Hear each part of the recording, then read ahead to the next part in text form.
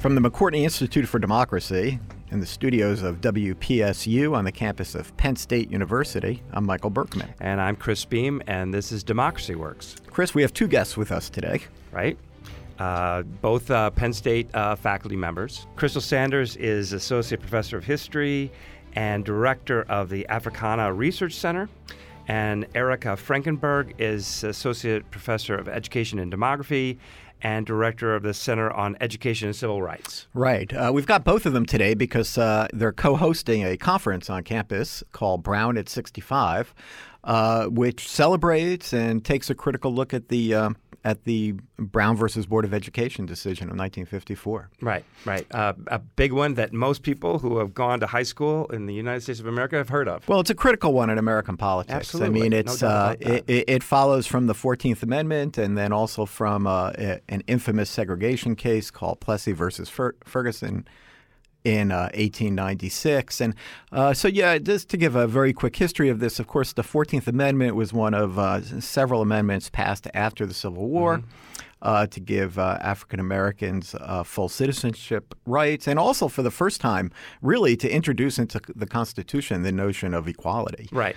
Because a guaranteed due process. One person, one vote. This was really a key decision in American politics and shaped politics for quite a long time, especially in the South, because Plessy, which had to do with a Louisiana law concerning the segregation of train cars, essentially ruled that separate is okay so long as facilities are equal. And so it established the notion of what was called separate but equal. Right. And separate but equal allowed Jim Crow laws, which were essentially the segregation of races throughout the South, including the segregation of schools, to persist for many, many years. But in many ways, Plessy also had the fruits or the roots of its own end, of its own demise within its decision. Because the idea that was equal was always almost invariably a fiction. Right. Well, at least it offered opponents, and in particular the NAACP, a legal strategy. And the legal strategy was to show that separate is not equal. Right, inherently. It was inherently not equal. And they did this in a variety of cases. They looked around the country for it. You have to remember, 1954, African Americans had little political power. Right. So they're active in the streets protesting civil rights, but they're also active in the courts. And the NAACP legal strategy at this time was to find cases where they could challenge this notion of separate but equal. This big case having to do with Texas law schools that does that. Right. Then, of course, it's Brown, which essentially overturns this. But I think it's interesting, and you're right, that the NAACP knew where they wanted to get to in terms of desegregating schools, but they knew that in order to make that possible, they had to start with some cases that were less direct, but set the table for that, right? No differently than other activist organizations design legal strategies when they want to overturn a certain kind of precedent. Is that you usually look at it in a series of cases rather than necessarily one big case. But the reason Brown was important, and also because the reason that Brown was so controversial, is that it argued essentially that separate is not equal. And it relied on basically cannot be equal. And it relied on a good deal of social science research to make that case. Part of the significance of Brown, and I'm sure our guests will talk about it because Crystal in particular is Crystal's a historian who studied the South, and Erica is an expert in school segregation and policy with respect to education. And public policy. And I'm sure they'll talk about how even though this law passed, pretty much nothing happened.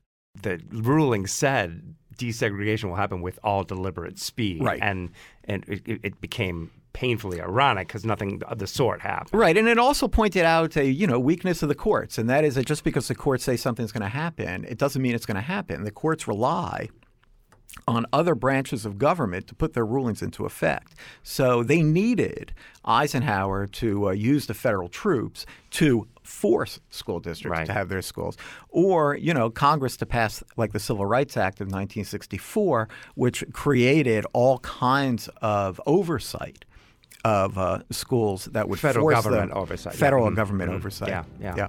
So anyway, let's bring in the experts. Yeah, that and set the table for not just the history, but also where we are now.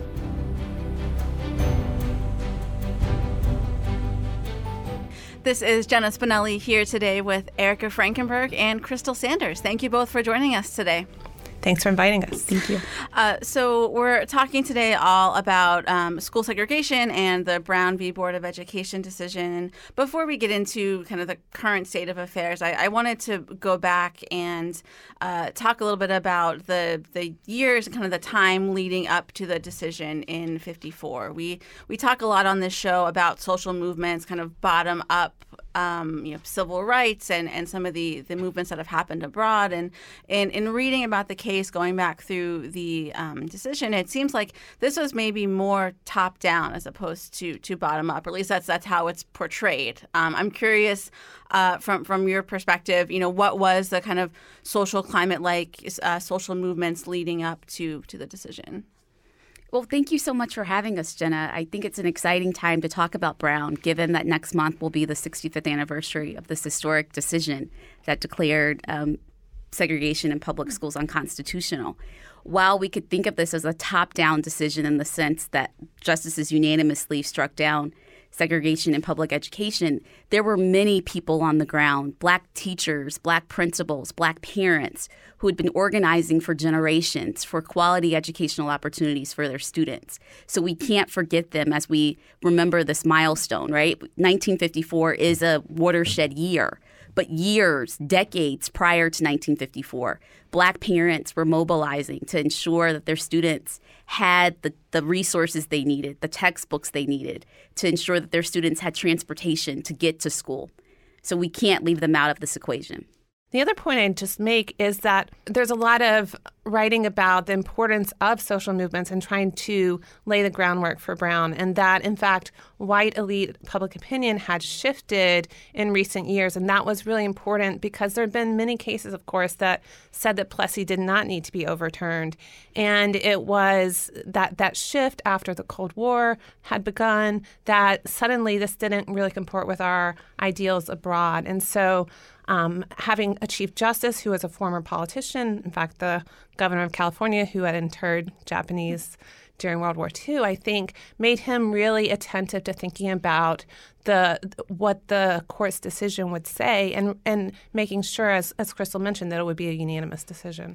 Crystal, as you mentioned, we are 65 years from the decision in 54. So as we think about that time that has elapsed since then, did the vision of what the courts and others were hoping to achieve in Brown ever come to fruition in those intervening years? Well, we need to think first about the initial responses to the decision. And there was massive resistance across the United States, not just in the South. I think of Dwight Eisenhower in 1957 when he sends troops to Little Rock.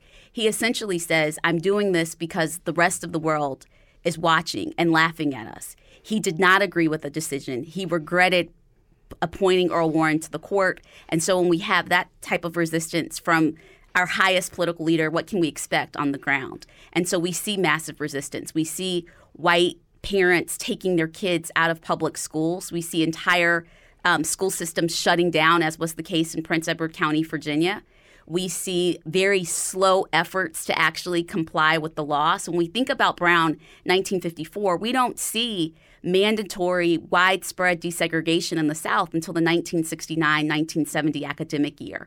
So between that interim of 54 to 69, we see freedom of choice plans that were really token desegregation plans, ways to evade the court order.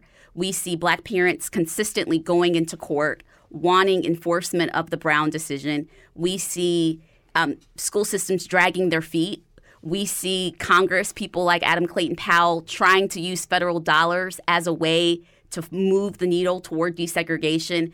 I call it the Powell Amendment, right? Suggesting that schools that receive federal funds could not continue to practice desegregation. And so it takes a very long time before we even began to see real implementation of the court order. So we do begin to see it by the early 1970s. Yet today, in 2019, we find ourselves really in a situation where our schools are beginning to look not much different than they did in 1960. We see widespread resegregation across the country. Yeah, and what are some of the factors that are leading to that resegregation? Well, one of the things that most people might not be aware of, but that more than I believe 25 states allow, is for communities to succeed from a school system and create their own new school system. And so across the country, but especially in wealthy suburbs and southern states, we see wealthy white communities pull out from school systems and create their own new school system that allows them to maintain racial segregation. We've also seen white flight. We've seen large numbers of segregationist academies that came into existence in the wake of Brown, continue to be these very strong and successful institutions in the 21st century. There are many ways in which white parents have been able to really not just avoid, but flee from public school systems across the country. Right. And when you say, white families are creating their own school systems, do you mean charter schools or do you mean actually public schools? I mean public schools. So yes, we do see charter schools rising up and creating problems in terms of allowing for diverse classrooms. But these are parents and communities that are creating school systems. It is actually legal. So I've studied the issue of school district secession. I think in the South, there have been several dozen that have happened since 2000 alone. Alabama, a state that I've studied, has one of the most permissive school district secession laws in which as long as you're a town of 5,000, you can vote to leave a countywide district. And why this is so important, just to underline a point that Crystal was making, is the South has been the most integrated region of the country in terms of desegregation in schools since 1970. And there are a couple of factors. One is the importance of court-ordered desegregation that applied to virtually every district in the South. But the second is the predominance of larger countywide districts. And so why that matters is, in contrast to like the Northeast or the Midwest that has dozens, if not hundreds, of school districts in the same metropolitan area, a countywide district can encompass both the city and the suburbs within one district, and that allows you to assign students across those lines of difference, whereas you can't do that when there are district boundary lines in the way.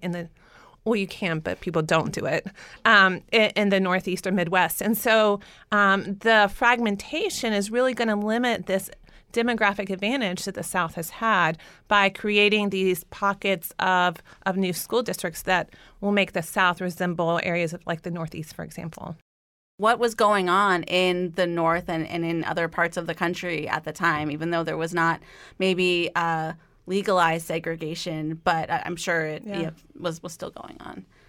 Yeah, I think that this is a really important question to ask, and both Crystal and I are natives of the South, so I think it's important to think about how school desegregation looked different in the South versus the North. And of course, there is a really important historical difference in the segregation laws that did exist before Brown in 17 states and the District of Columbia. However, in northern states, there were a lot of ways in which structures were used to create segregated schools as well. There was this intervening period of time, the first 2 decades after the Brown decision, in which there were a lot of questions legally as to how Brown would apply outside of the South. And so, I've studied some of those decisions trying to look at judges who are really wrestling with what is de facto, what is de jure, what needs to be remedied. And they weren't getting... Can you explain what those two terms are? Sure. De jure is segregation by law. So you can think of a state that had a law saying black and white children cannot go to the same school. That's sort of the most crystal clear version of it. Versus de facto is segregation that happens in fact. So this is using neighborhood schools. So say you will go to the school closest to you when you're relying on the fact that, oh, by the way, those neighborhoods are segregated in part because of governmental policies. So that was quite common in the North. It was a tool that was being used in the South, but eventually the Supreme Court said in districts that had formerly been segregated, that was unconstitutional. That didn't go far enough, but never applied that outside of the South. And so then by 1974, the Supreme Court had really started to more officially close the door on de facto segregation, which really limited efforts in the Northeast, the Midwest, other regions of the country. But between 54 and 74, there was really a question around, both because of Brown, but also because of the 1964 Civil Rights Act that Crystal alluded to, that contained the Powell Amendment as Title VI, there were questions about, can districts that are relying on neighborhood schools or permissive transfer laws in the North, is that something that they should have their funds cut off too, the way Southern districts were? And a lot of Southerners, rightfully got upset at Northern liberals who were passing civil rights laws that affected the South, but were constructed not to affect segregated patterns in the Northeast. One of the things that I feel like, Erica, you're alluding to is the connection between income and race. And when we think of resegregation today, whether we're talking about the North and the South, we have to look at housing patterns. We have to look at the lack of affordable housing and the ways in which we still have very weak fair housing laws. And that has been detrimental to ensuring that our public schools are as diverse and inclusive as they can and should be.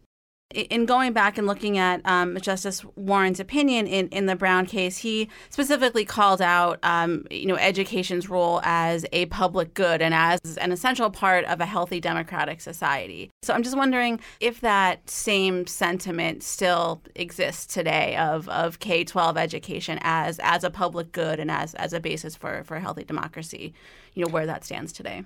If we can't think about public schools as helping all of our children and are just thinking of how is it going to help my children, we're going to approach our public schools and the kind of actions that we're okay with in very different ways. So secession becomes suddenly much more rational if you're worried about how am I going to get the relative advantage for my child or children who look like my children.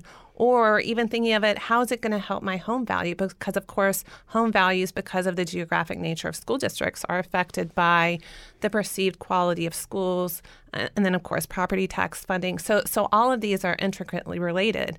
But I think the way in which we've shifted from what I think is a really beautiful rendition of the importance of public schools, and again, not to increase achievement, right? He was talking about citizens in our democracy. I believe that most Americans still believe that public education is a public good.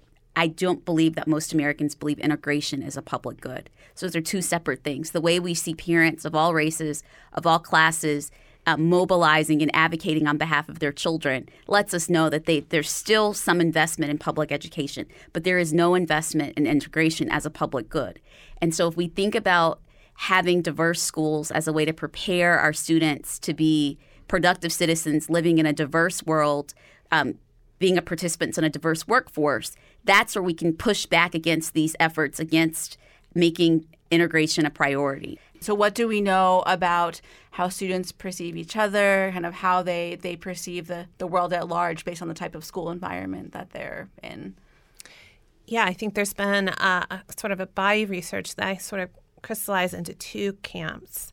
One is the benefits of integrated schools for all students, and that there are a range of social and psychological benefits. So you're less likely to have racial stereotypes, prejudice formation, particularly when it happens in the early grade. And of course, we're also assuming that diverse schools are integrated within the schools as well. Mm-hmm. And so there are really important benefits there. There are important benefits in terms of being more likely to live and work in diverse spaces as an adult. Some research even finds you're more likely to live in more integrated neighborhoods. So really and this was part of the strategy for why you should attack K-12 school segregation in the 1950s, was that it's the key institution where, most of our people are still a part of. And so if you get integration there, they are comfortable, they'll be then more likely to desegregate. So there are these perpetuating benefits of integration that I think are really important. And then the second are, despite the heroic efforts, I think, of many communities, we have not historically ever given the same kind of resources to segregated minority schools. And I just want to kind of underscore 2 points that Erica raised. The first is that you talked about making sure that there's real desegregation within diverse schools. And that's important because it's not just making sure that Black and white or Hispanic or Latino students are in the same school building, but making sure that they're actually in classes together. Unfortunately, we find that even in some diverse schools on paper, tracking has ensured that you still have all white classrooms and all black classrooms within what's quote unquote a diverse institution or a diverse school. So we have to make sure that when we talk about desegregation, we're not just ensuring that students are at the same institutions, but ensuring that students are not being tracked, ensuring that students are sitting in classrooms with people who don't look like them, who don't have the exact same experiences that they have. And the other thing, Erica, that you alluded to when you talked about historically segregated schools have been under-resourced. Even today, when we look at schools that are high poverty, high population of minority students, those tend to be the schools with the least experienced teachers. Mm-hmm. Those tend to be the schools that don't have advanced placement and IB programs. Those tend to be the schools that don't have the same extracurricular opportunities. So it's imperative, right? If we're going to ensure that every child, no matter where he or she lives, no matter where he or she's family is from, has access to a quality education and has the opportunity to reach his or her highest potential, we need to ensure that all of those students are attending diverse, integrated schools. Yeah, so these are all kind of really big societal, social kind of issues. So who needs to be at the table in order to move the needle on integration? And are there any models or any approaches that you've found in your research that have been particularly useful? Yeah, I think it's an issue that is comprehensive in nature, and so it's going to require a comprehensive solution.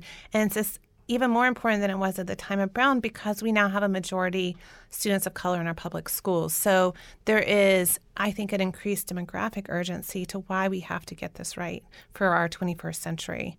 I think that we need to have educators and community members from all different backgrounds at the table. We need to have colleges of education at the table. Universities can play an important role. Politicians.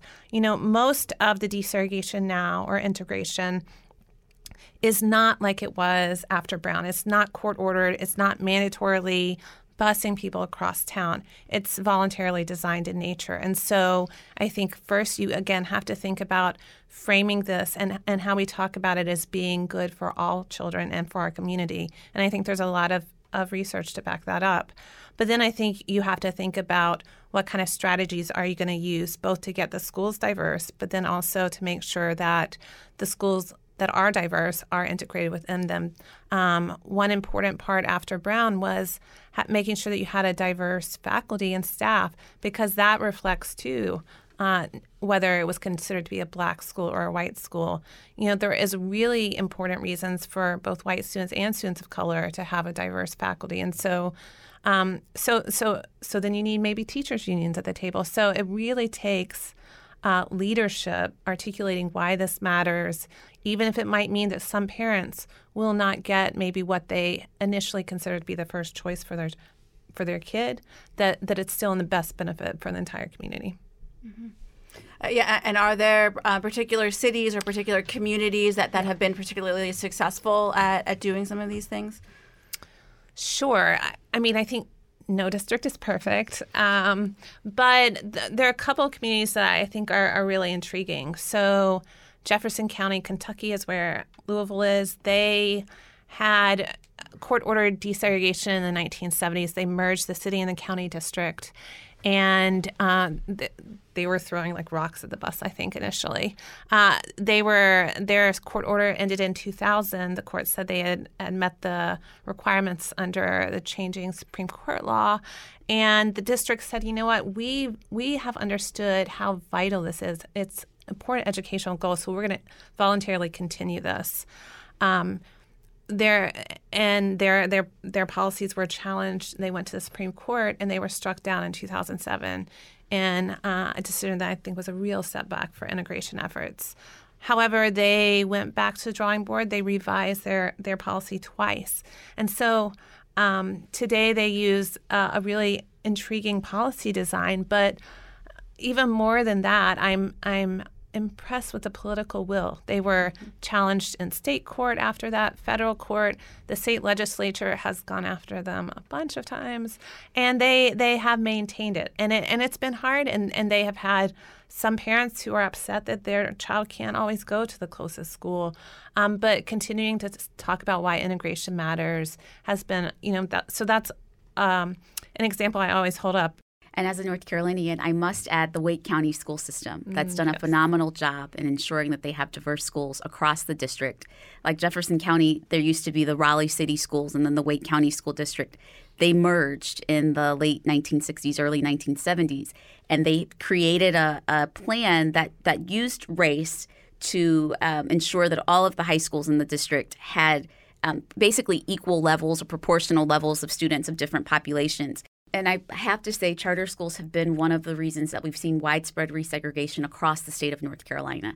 Until the mid-2000s, North Carolina had a cap on charter schools. I believe it was 1 per county. We have 100 counties. That meant we were not to have more than 100 charter schools. That cap was taken off by our state legislature a few years ago, and there has been an explosion of charter schools. We are seeing parents flee the traditional public schools in droves. And it's a nightmare. It's quite upsetting to see what had been, such a crown jewel for our state, our public school system, to now be divided in this way. And we're seeing the siphoning off of resources. Can I please leave us on a slightly hopeful note? Sure, because please. I do share Crystal's larger outlook. One of the things that a lot of integration advocates talk about is New York, and how about 5 years ago, some of my colleagues wrote a report on the state of segregation in New York, and they said New York is the most segregated state in the country. Well, New Yorkers didn't take that too well, right? Shame can sometimes be a powerful motivating force. And they have really, in that time in state government, really taken a lot of efforts to provide incentives for integration. Now, some of it's been for socioeconomic instead of race. And so, there's a lot of complexity there. The same thing for the New York City schools. They have a lot of challenges, as we've seen from headlines in the recent months. But there are a number of community districts there who are trying to address the segregation that's been persisting for decades. And so I am hopeful that there are states like that. But I do think of the Deep South where I grew up, and in places like that in which you may not have those same kind of state incentives or state civil rights groups that had the same input as in New York. And so how, as a country, do we bring all states along? And I think that's the struggle for the next generation. Right. So we're going to end now, as we always do, with our 4 Mood of the Nation poll questions. So thinking about American politics, what makes you angry? What makes me angry at this moment is the number of well-qualified candidates like Stacey Abrams, who are cheated out of elections because of voter suppression and all other types of, efforts to remove eligible voters from our rolls and to limit who participates in the democratic process. That makes me really angry. What makes me angry is the way in which we're framing a lot of how we talk about our politics in ways that I think only further polarization. And what makes you proud? Being on a college campus every day, one of the things that really makes me proud is to see young people engaged in the political process. When I have students come up to me after class and say, "Can I pass out voter registration forms?" And I say, of course, as long as this is nonpartisan, feel free to engage or encourage your peers to take part in our, political process. So that makes me proud. That makes me excited about the future. That lets me know that we still have young people engaged. We still have young people believing that change is possible and that they have a role to play in our democracy. What makes me proud is thinking about the many individual acts of courage that have helped make our country live up a little bit more to what we think it aspires to. And seeing teachers who even the teacher of my 3-year-old, teaching them how to stand up and be activists for justice. And what makes you worry? I've seen a lot of disillusionment, a lot of apathy, a lot of decisions to sit out elections, believing that, people's votes don't matter, that people's votes will not count. And that's quite troubling. We know that for a healthy, vibrant democracy, we need an engaged and active and informed electorate. So I'm worried that if we continue to see high levels of disillusionment and high levels of apathy, we will continue to have elections that are not made up of the majority of voters. I worry about the siphoning off of public dollars, the way we've been talking about from education. I believe Warren was right that public education is crucial to our democracy. And if we're pulling money away from K-12 schools and higher education, I think we're limiting the ability to robustly prepare our citizens of the future. And then finally, what gives you hope? I must say that the 2018 midterm elections have given me a lot of hope in the sense that we had so many diverse winners. We've got more women serving in Congress than ever before. I believe it was New Mexico that elected the first Democratic Latina governor. We have 2 Muslim women serving in Congress right now. We saw large numbers of Black women elected to Congress, including the first from the Commonwealth of Massachusetts. So that gives me hope, right? We're seeing that Americans are coming together and they're responding and they're trying to create a government that's representative of the people in various ways. I hope this doesn't sound not quite so hopeful, but I still got a lot of hope from the election of Barack Obama. I grew up in a district that really fought desegregation and would have, fought a lot of Black political power. And to see us as a nation elect him is something that still gives me hope. Well, we will leave it there. Crystal and Erica, thank you so much for joining us today. Thanks. You.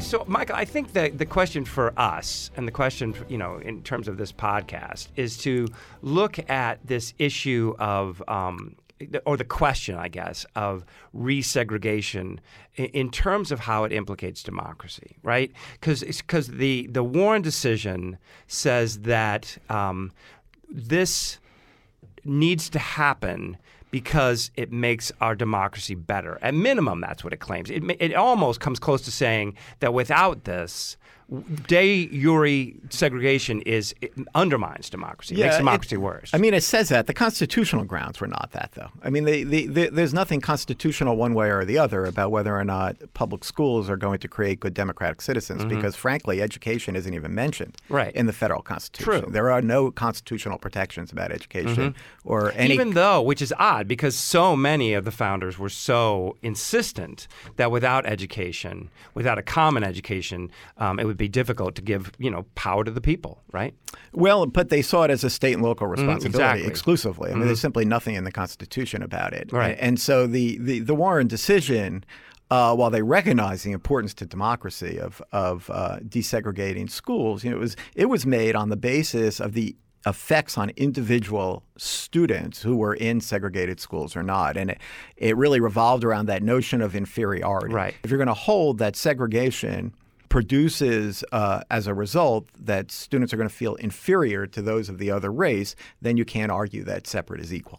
Right. So that was really, but yeah, they recognize the importance of this to the democracy as well. And listening to Erica and Crystal, it's obvious that that being in segregated schools is not only bad for students, it's bad for our democracy in large part because of how it's bad for the students. And how it's bad for this fundamental notion of equality, right? I mean, if you go to a school where the facilities are just not only inferior but are just allowed to Well, and that is one of the key points, and I was really glad they brought it up. It's that, often what follows segregated schools is inadequate funding.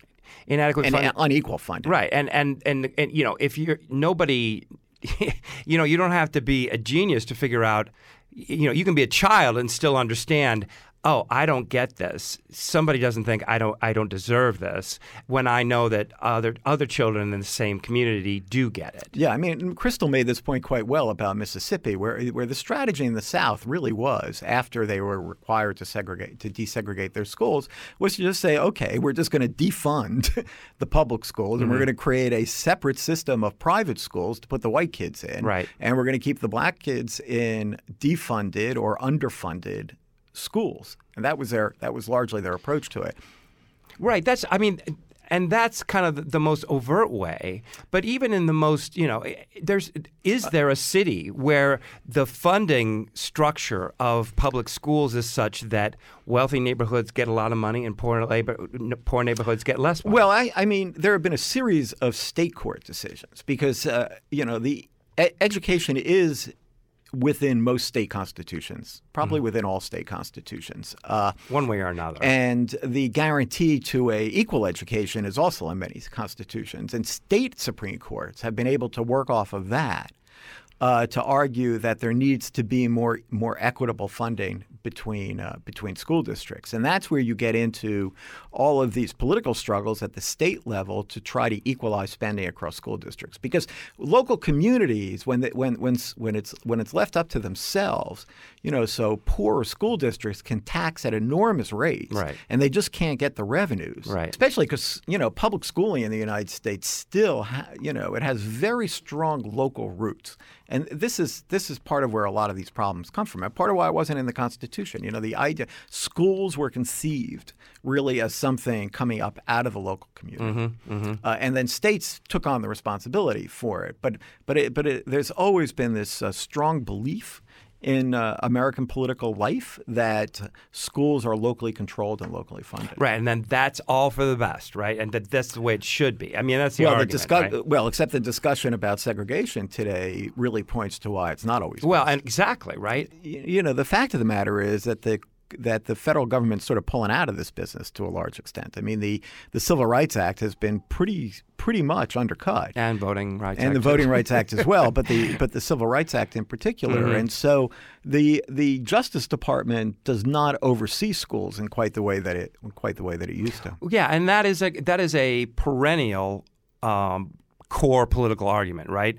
That the Democrats are push for these federal controls and Republicans fight them, right? I mean, is that fair? Did you agree with that? I mean, No Child Left Behind is maybe a counterexample. Yeah, I mean, it's a sort of perennial issue. That's what I mean. Republicans tend not to want the federal government to be stronger, and the Democrats do. I mean, at a different level, I often think of one way of thinking about the difference, say, between civil rights issues and civil liberties issues is that civil rights issues are about a very strong and powerful government, and civil liberties issues are about protecting people from strong and powerful governments. And so you can't have civil rights without the government stepping in at some point and telling either other governments or other individuals how they can behave such that they are not discriminating against protected groups.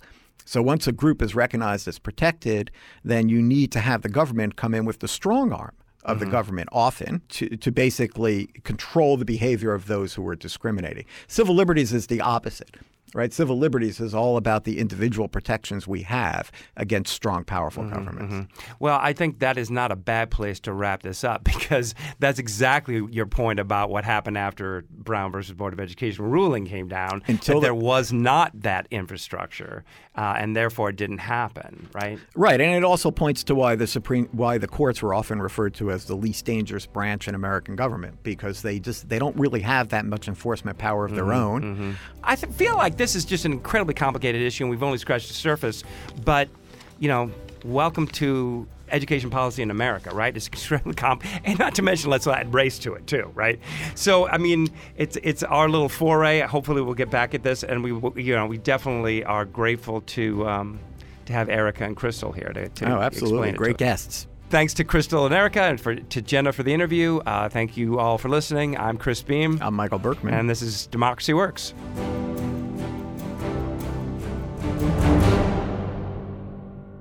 Democracy Works is produced by the McCourtney Institute for Democracy at Penn State and WPSU Penn State. Our hosts are Michael Berkman, Chris Beam, and me, Jenna Spinelli.